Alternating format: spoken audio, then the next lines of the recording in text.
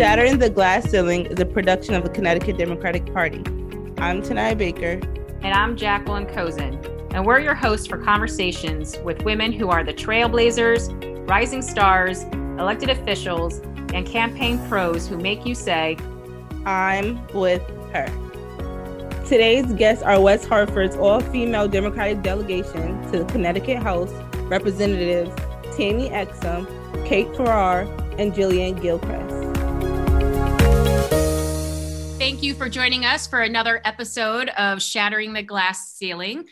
Today is amazing because we have three powerful women who I consider to be real forces in our state, making a difference in politics and in policy as well.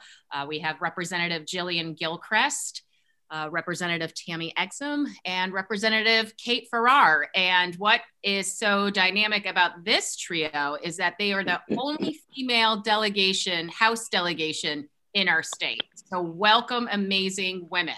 Thank you. Happy Thank to you. be here. It's awesome. So Awesome day. yes. So we will get right into the questions, and I'm going to turn over to our amazing operations director, Tanaya Baker. Tanaya, kick it off for us. Hi, and again, thank you all for coming. So right into the questions. How are you all doing with the virtual sessions? I know Representative Exum and Gilchrist, you have something to compare it to, and Representative Farrar, this is your first legislative session and you're experiencing it virtually. Can you share with us what legislation you guys are currently working on? So I'll jump in. This is Jillian. So glad to be here.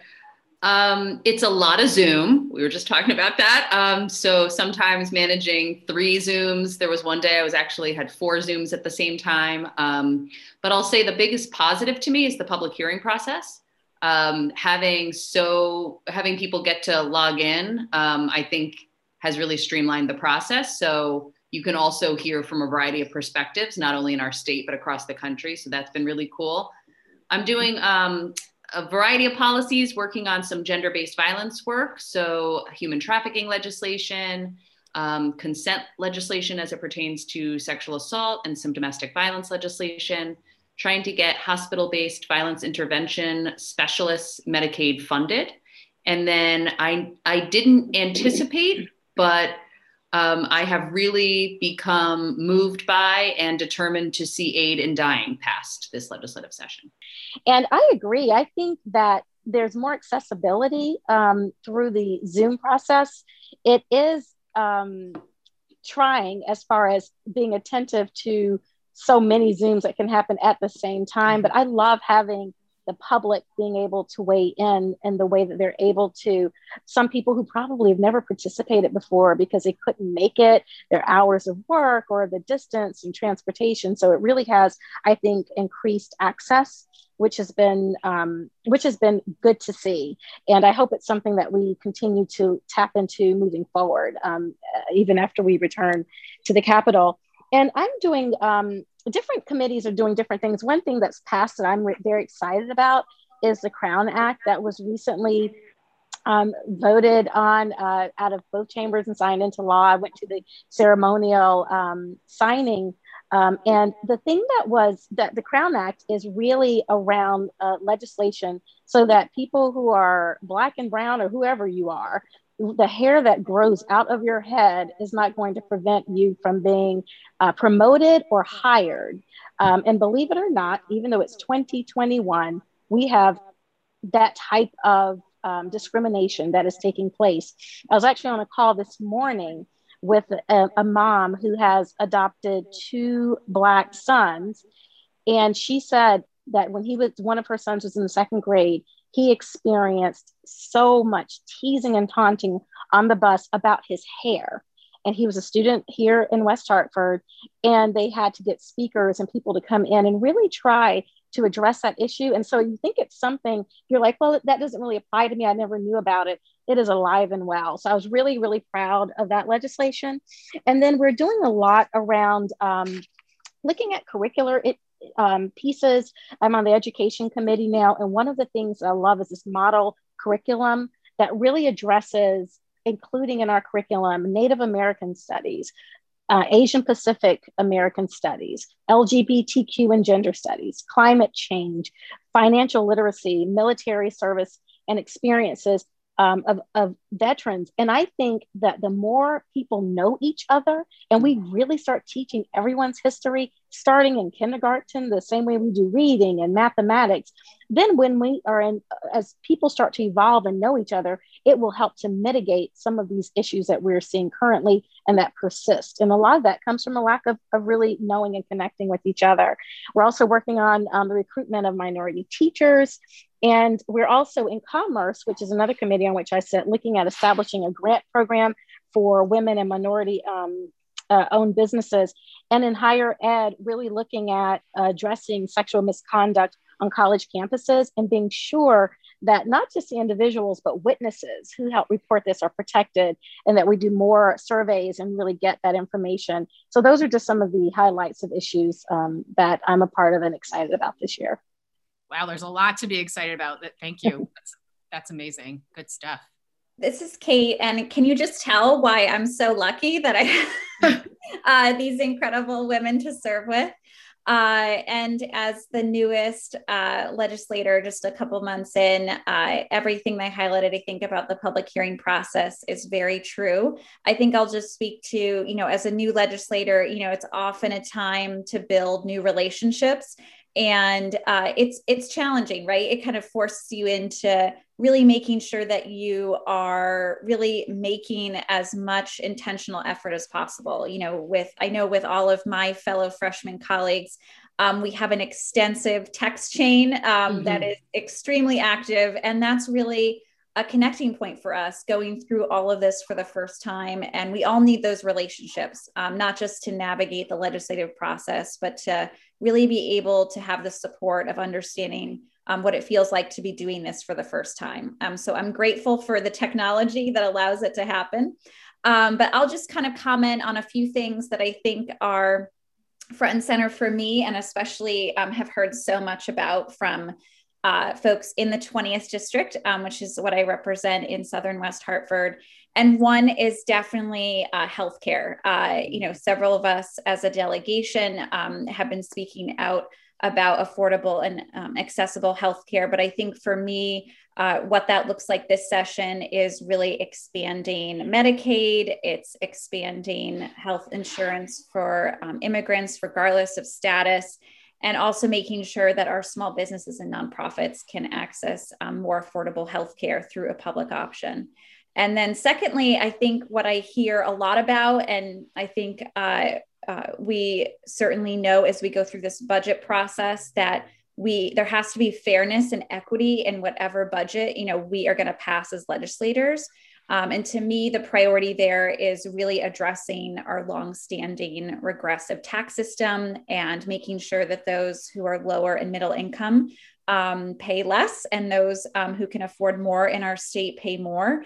And I think this crisis just demonstrated those stark inequality gaps, and we can do something about it at the budgetary level. And passion projects for me, I would say, is really a focus on how out of this recovery, fairness, when we look at it, we know that women, particularly women of color, are hit the hardest. So how are we investing in, greater accessibility to childcare subsidies? How are we expanding job training for women who've been unemployed to get into our high wage and high growth industries that we have in our state? And then personally, I have a bill that I'm, been working on with Representative Borer, who's down in West Haven, to make sure we have a more representative democracy. And we are seeking to set a goal that for our state, by 2025, our state boards and commissions will reflect our population, so that we really do have women and people of color represented in full in all of our state boards and commissions. But I'm just thrilled to be a part of this powerhouse team in the House. And I'm grateful for everything that we're working on, because as you all heard, it all is essential, as we come out of this crisis. Yes, for sure. And indeed, this is I don't know why I think more women need to be elected and be in positions of policymaking, because they do really, I think, speak more to making sure that the policy that is made reflects the people that it affects. So, I think it's super exciting that you're all, all women working together. And Jillian, Representative Gilchrist, you're the senior member of the delegation here. How has your experience as state rep changed with working with an all-female delegation in terms of, negotiating the legislative process and, from start to finish? I know it's virtual and it's a little bit different, so you may have to, just having worked on legislation and things you need to do to get things passed, but do you notice a difference with working with an all-female delegation compared to, not before? I do. And no disrespect to my former male colleagues. It's a lot more collaborative and it's a lot more of a partnership. So if one of us is working on something, we're likely to reach out to the other, share it, and see if folks want to sign on. Do we want to introduce a bill together? That rarely happened before. So there's just this sense of the more of us working together, the better, which I think does make politics stronger and makes for better policy. And so also, like if I can't find a Zoom link, I'm a lot more comfortable being like, Tammy, Kate, help. Maybe that's just my comfort level with women. But, there is just this sense that we're in it together. Right. But I think the other thing too is that as women, women working in politics, I've heard from other women that have taught me, it's like, you have to have it together. You've got to be the smartest. You got to know, exactly what to do. Don't make a mistake, because that's a sign of weakness. You have to be able to speak the strongest. If sometimes you're not taken to be the loudest, because then you're too aggressive. So I could understand that. And I don't know if Representative Exum or Farrar, if you want to speak to that as well, how, just working in the House too, do the women legislators kind of work together more closely? Because understanding how you have to navigate the system sometimes to get what you need passed. Is there an automatic sisterhood that comes together with an assist, or if you can speak to that a little bit? I can tell you my experience. First, I think you're absolutely right in highlighting the way that it feels to be a woman in a leadership role, and their eyes on you. And I have to say, being a Black woman in a leadership role, I feel it really intensely, because there's so few people that are in that position. And particularly, I'm coming from the second most affluent area outside of Fairfield County that I represent, and this is the first time in a district like this. You feel like you have to do it, be twice, 3 times, 4 times as good, and ready and prepared. And you see how men, they'll say whatever they want to say. They may not be prepared or ready at all, and it's just remarkable. And it is true, but that is a part of the weight that we carry. That's not necessarily fair, but it is a part of making sure when we show up, we do want to represent well. But I've noticed when I came in and I entered the House the last week of April in 2019, so everything was in flux. The people who there were a couple of guys who were great, who sat right around me, but it was really the women who reached out. Let me know if you need anything. Let me include you on this email chain. Do you know there are a group of us who get together? And they were very warm and welcoming to me. And I appreciated that very much. I do have to say, though, I have to give a shout out to the Black and Puerto Rican Caucus. They kind of put their arms around me and brought me in. And I got more information about policies through them. But I got more of the friendship piece that developed through the other women. And it's so nice to have Jillian and Kate, because I do speak to them way more candidly, and I feel comfortable in doing so, and they won't think, oh, that was stupid, or they understand in a different way than I think it would be than I know it would be, because I experienced it briefly. I didn't have the same relationship necessarily with other men. But I have to say, Derek Slapp, give him a shout out. He really is supportive of issues that affect women and equity and gender pay. He really does. He's very supportive in that way. But I think we're super lucky to have all female House delegation. Yeah, I know he has been. I've seen him like sponsor and support a lot of really great legislation affecting women. He's definitely, I think he has 2 daughters who he obviously keeps in mind. Yeah.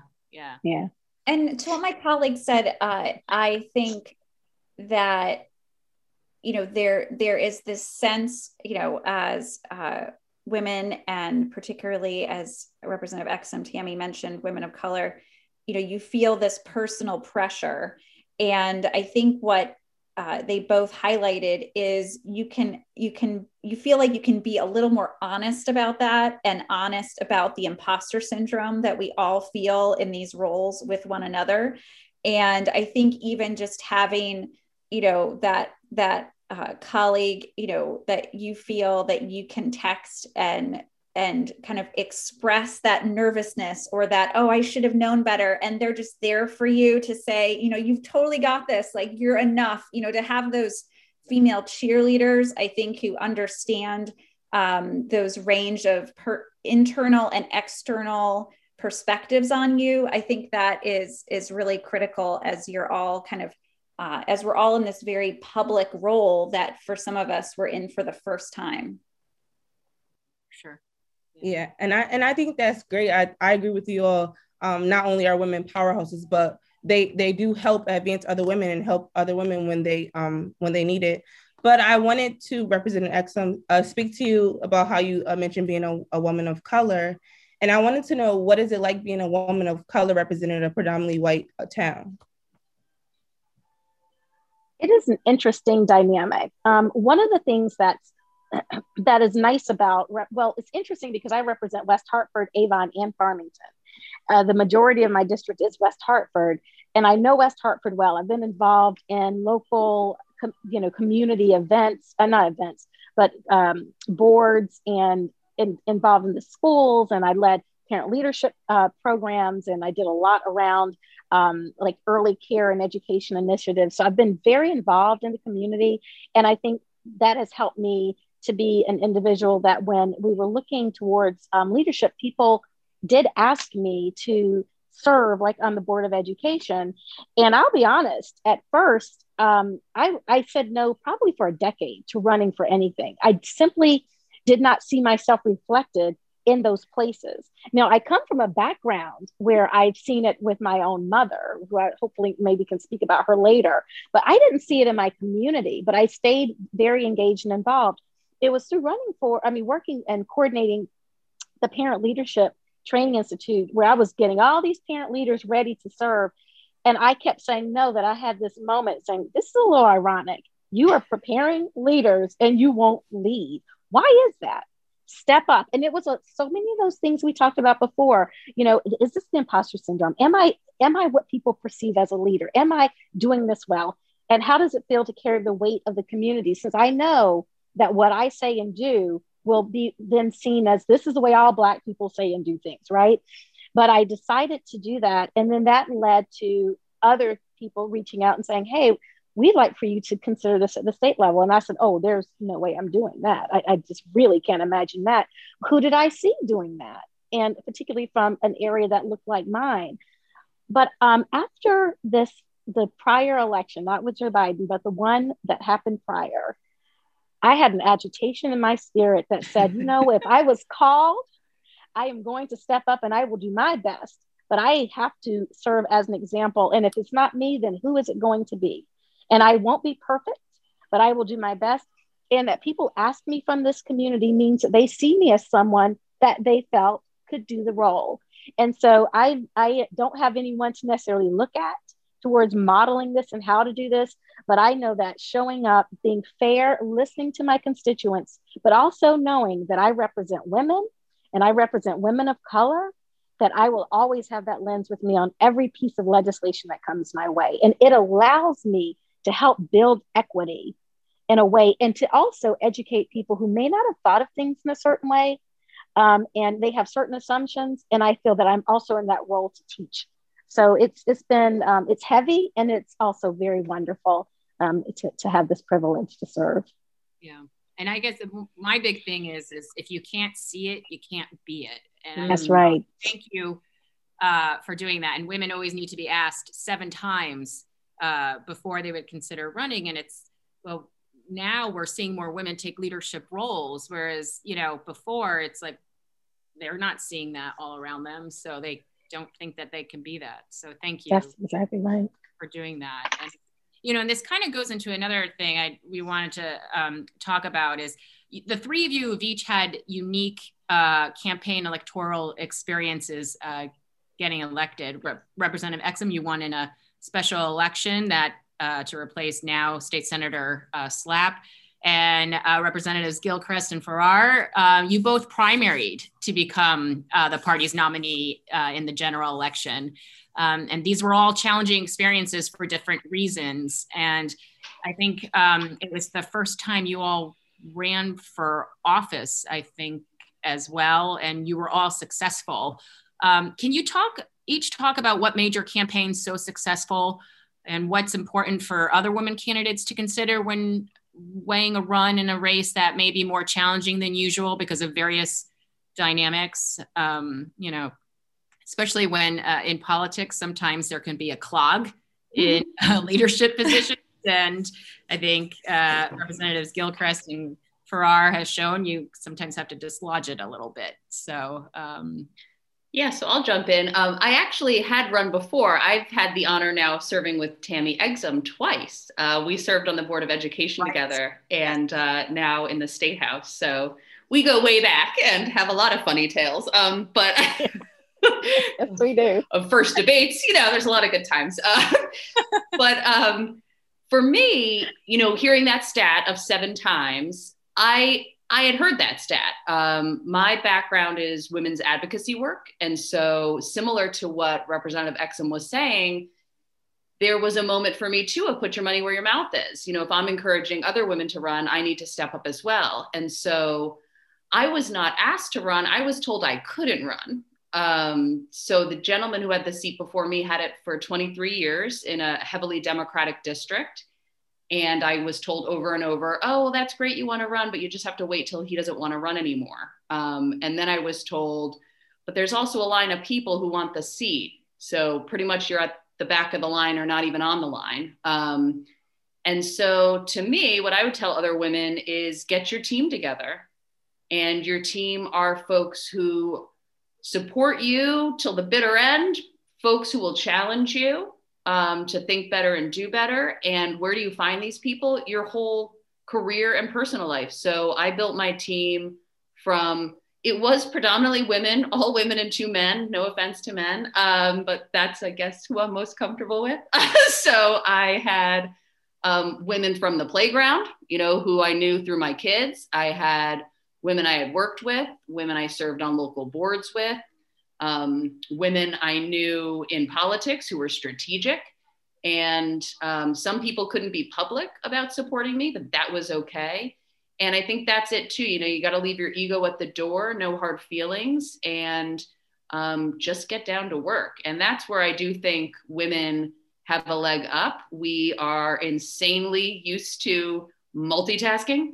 And so, you know, yeah, you can do it. I trained too much. I went to, I think by the time I ran, I had gone to 4 campaign trainings. Wow.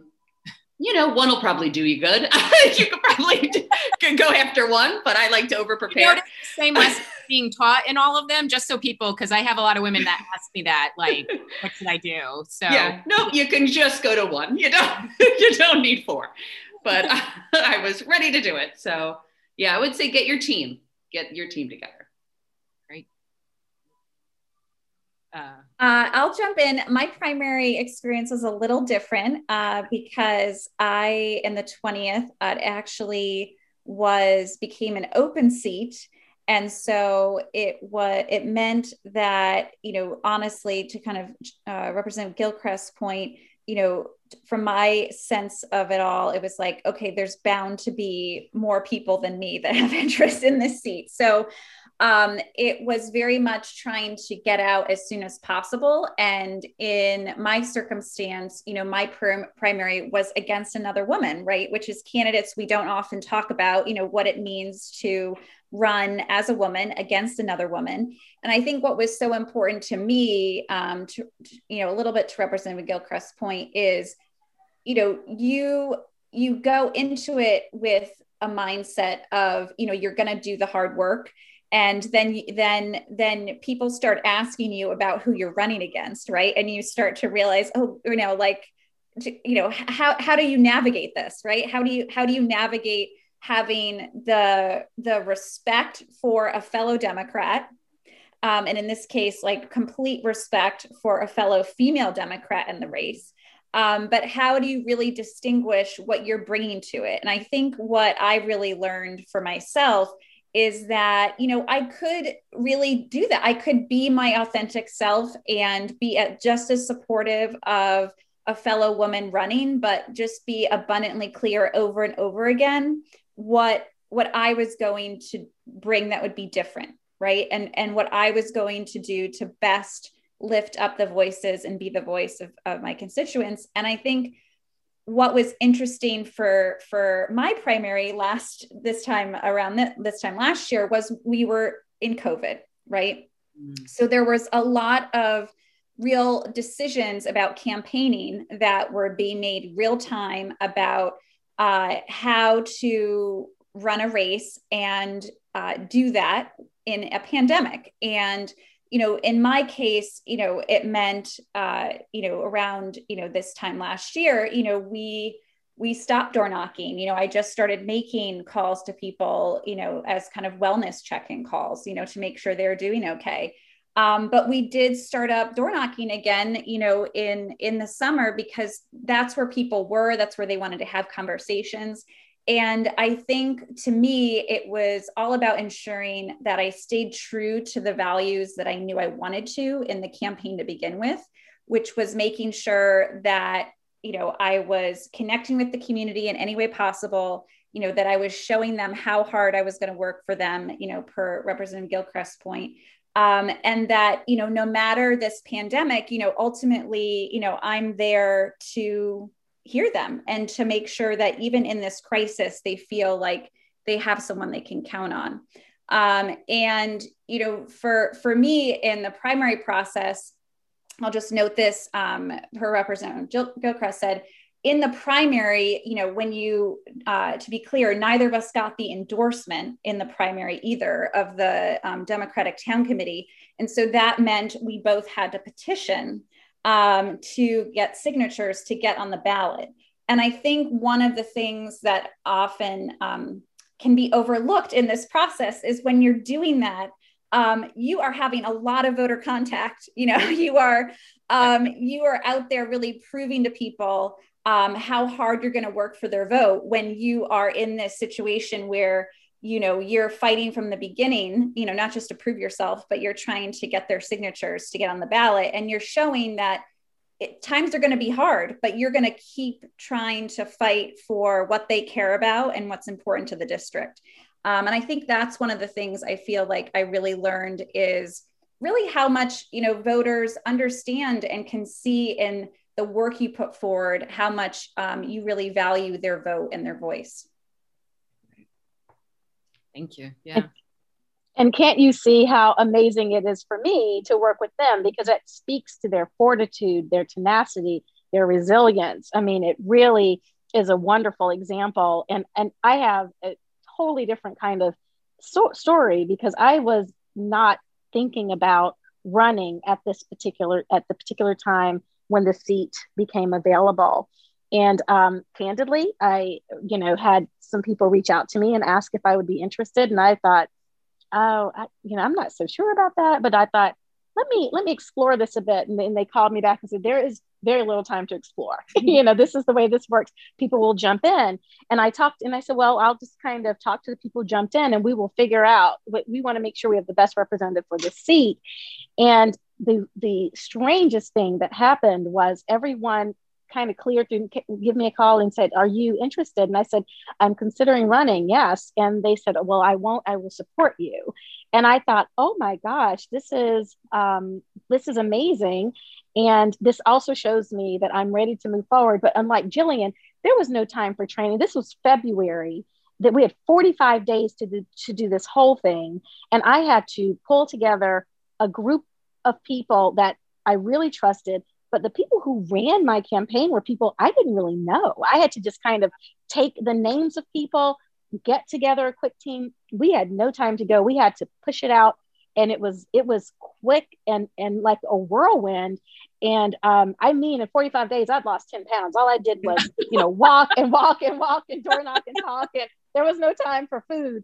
And it was an amazing whirlwind experience. And then when election day came, it was a really emotional day for me.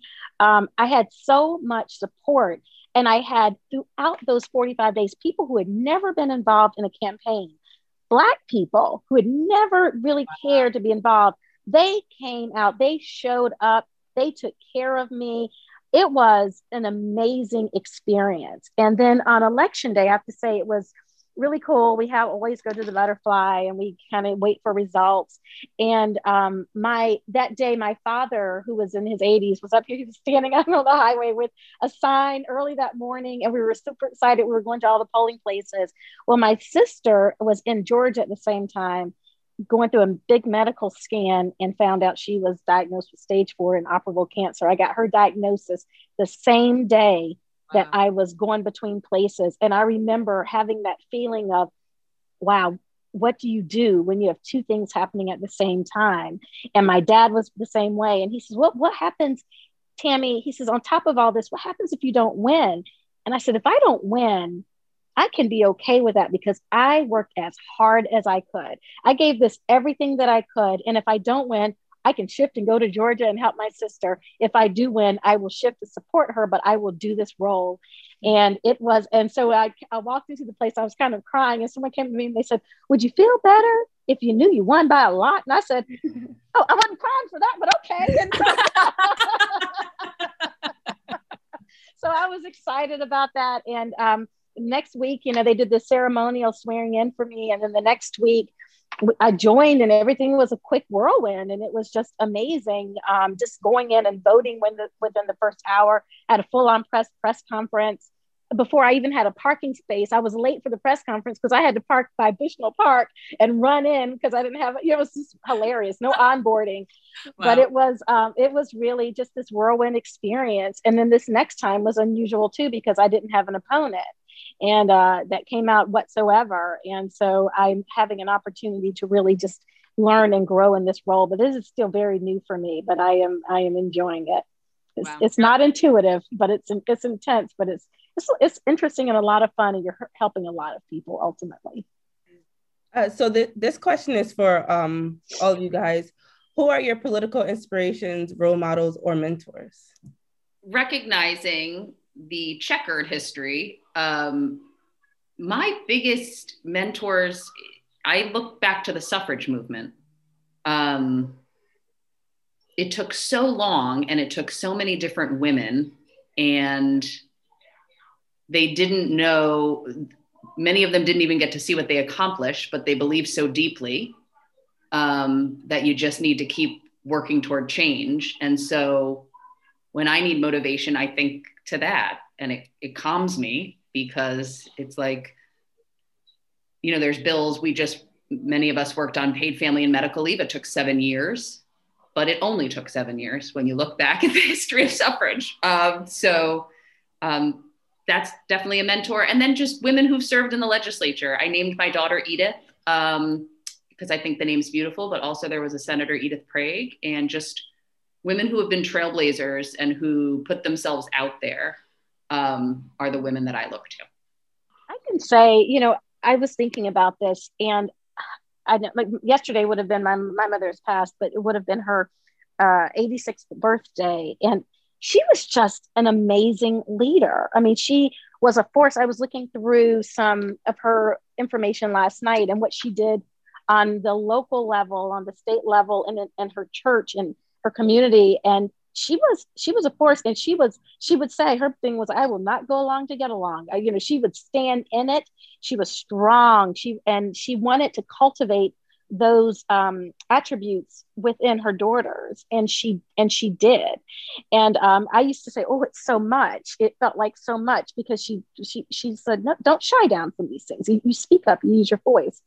And she loved Shirley Chisholm. She used to talk about her all the time. And she was the first African-American in Congress and the first woman in African-American to seek the nomination for president, the United States. And she cared about equity and those types of issues, gender issues, a long time ago. And that's really who I look to. But I have to say, I used to help and support Beth Bai.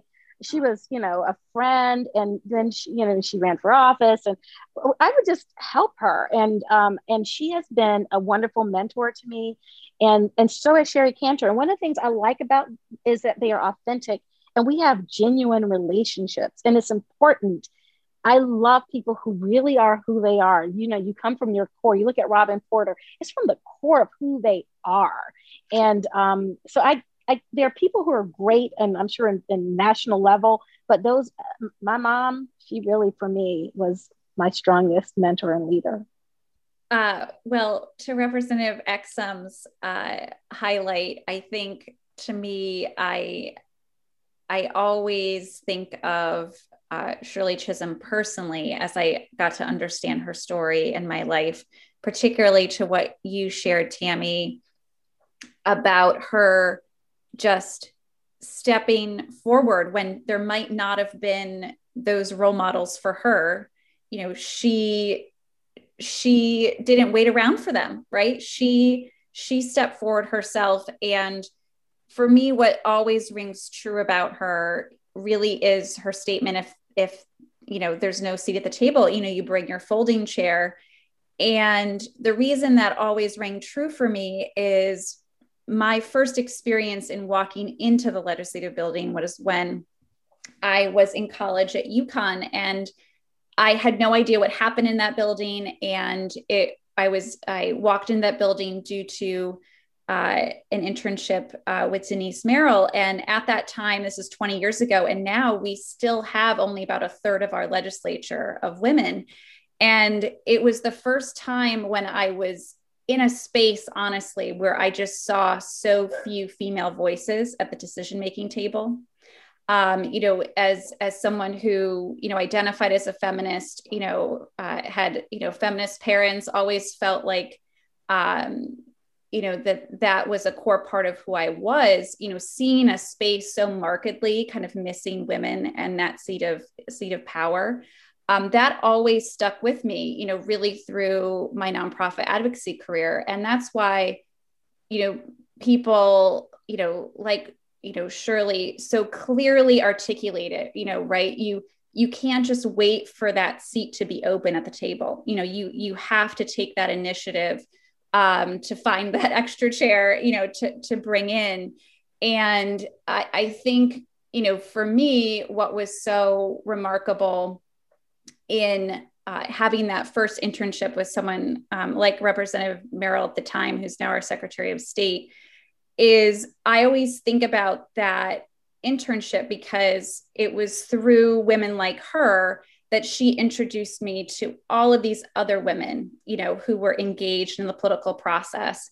And without her doing that, I wouldn't have even found this path of, a career and now a personal passion, of public service. And that's where I think for all of us, we've had, women role models, early in life, or for me, very early in my career, to really show that there's this whole other world where, women want to support you. And that's what I really found, from that first internship with Representative, now Secretary of State Merrill, and really from learning so much about history, like incredible role models like Shirley. I know. I love that her slogan was unbought and unbossed. Unbossed, yeah. That's just perfect. All right, we'll switch to some fun questions now. So Hollywood is making a movie about you. Which actor plays you? You could have more than one if it's like, tone for one and, style for another. Well, I have to say something. My son people think that my son plays me right now. My son is an influencer, and I often get stopped by people who go, "You're a good sport. Your son's portraying you." That is not what he is doing. It's not me. It's all women, but it is funny. It's kind of like having Tyler Perry portray me. Let's just leave it at that. What your son's doing? A little bit. So I'm sorry.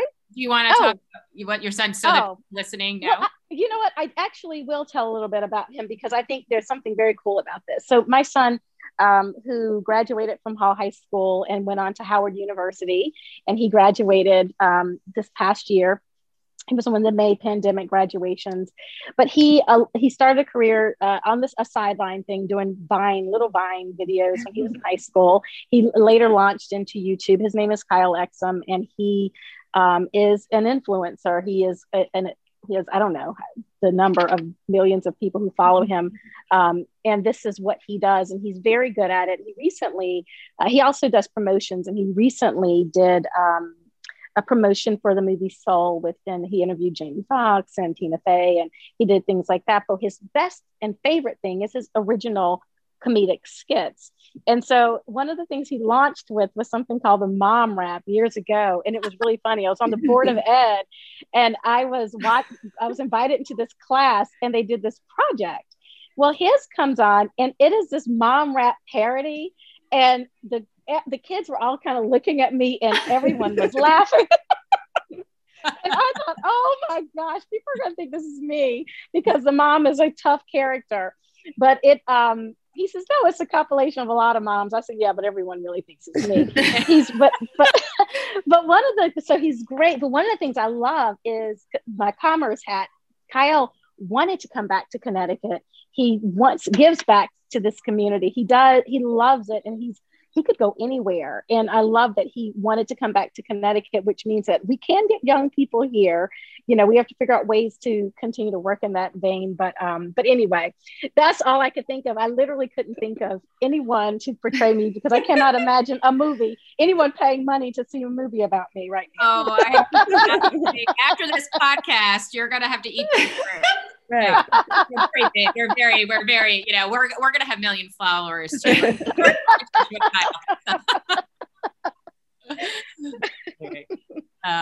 Kate, Jillian? It is a hard question. Maybe I would ask Kyle Exum for his suggestion. I think all I could think of was to me, it just would have to be like a sarcastic musical. Like I was like, what sarcastic musical exists? Who has like random Kristen Wiig sense of Kristen Wiig, or maybe Tina Fey, or our wonderful oh my gosh, who is that wonderful woman who was in Frozen? I'm trying to think of Kristen Bell, right? Oh yeah, completely, could be one moment super serious, and the next moment just having a dance marathon. I feel like that's the type of person I want to portray as I know we all are, right? These just multifaceted people who are just trying to get through the mess of life, but trying to kind of do our best. Sure. Jillian. I thought you would not come back. I thought I avoided it properly. I forgot. We could circle back to you later. I was once told I look like Gillian Anderson, but I don't. It's that we have the same name. So maybe. But she was amazing on The Crown as Margaret Thatcher. Oh my God. Yeah. Maybe her. Yeah, there we go. Perfect. Easy. Hopefully this next question's easier. Okay. So what music do you listen to when you prepare for election day or a big political event to get you pumped? All right, I can answer that one. Whitney Houston, Dance with Somebody, and I bop around the whole kitchen, and anything Katy Perry. And my daughter loves Katy Perry too, so we can just like really rev up for the event with Katy Perry. Awesome. Well, I'm the daughter of a minister, so I have to say I love gospel music, and I have a strong faith. And so I usually put gospel music on to inspire me and to get me into that mode that I need to be in. Nice. That's what I do. Yeah, I definitely have had a campaign playlist, that had any number of my choices, but I have to say that it's a couple years old, but Girl on Fire, Alicia Keys just gets me like fully ready to get out the door and embrace those challenges. Nice. Awesome. That's a great song. So, we're kind of at time. So just one last question that I think would be helpful to any woman listening that, what are 3 pieces of advice you can give women who want to break into politics? And it could be just one from each of you. You both have so much, you all have just lots of experience to draw from in different areas. So if, what would be something that every woman should know if they want to get involved in politics, or, some guidance you can give? I would say you need a strong support network. You really need, I have children, I have, dynamic needs around me. Without the support of key people that I can always count on, and I have a very supportive spouse who said, whatever you need, however you need it, we're going to make this work. That was the first thing I needed to hear before I would be willing to move forward, because I had to have that support. I think that's critical. I'd say believe in yourself. You can do it. And so just take all that nonsense noise out, and if you want to do it, do it. I would just say that you right now have all the skills and experiences that you need to run. You are enough as you are. And I would secondly say, I know all of us are on here and all of us are willing, but I think what's so critical is if you don't know where to start, just ask someone in your life, hey, do you know, our local council member, or how can I get in touch with them? Or, I think often it can seem like there's this real barrier to engaging with your local or state elected officials.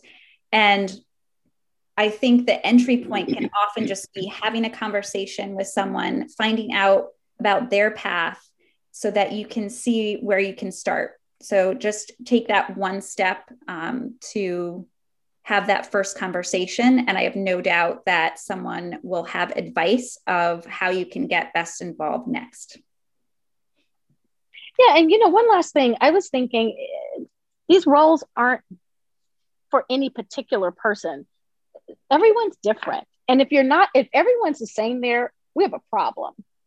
Representatives, if you look at how dynamic a state is, a town is, a district is, as far as the people who live there, you want people there who are like all of us. Like we need people who truly are representative and not so many of the same. So embrace your uniqueness and everything that makes you who you are, and bring those pieces to that, not seeing it as a deficit from a lens of lack, but as a lens of something that can add to the tapestry of what we are to represent, and what we are to be to all people, I think is important as well. Thank you all for coming. This was amazing. Thank you for being vulnerable and telling your truths and just giving the advice. I think is going to help a lot of women who want to be into politics or who are into politics and maybe just need that extra pick me up. So I just wanted to thank you all for coming. And I also wanted to let everyone know about our Hispanic Women's Leadership Panel we have coming up next Thursday, the 25th at 7 o'clock. And it'll be a lot of amazing Hispanic women telling their stories and their experiences. So if you guys can check it out, that'd be great.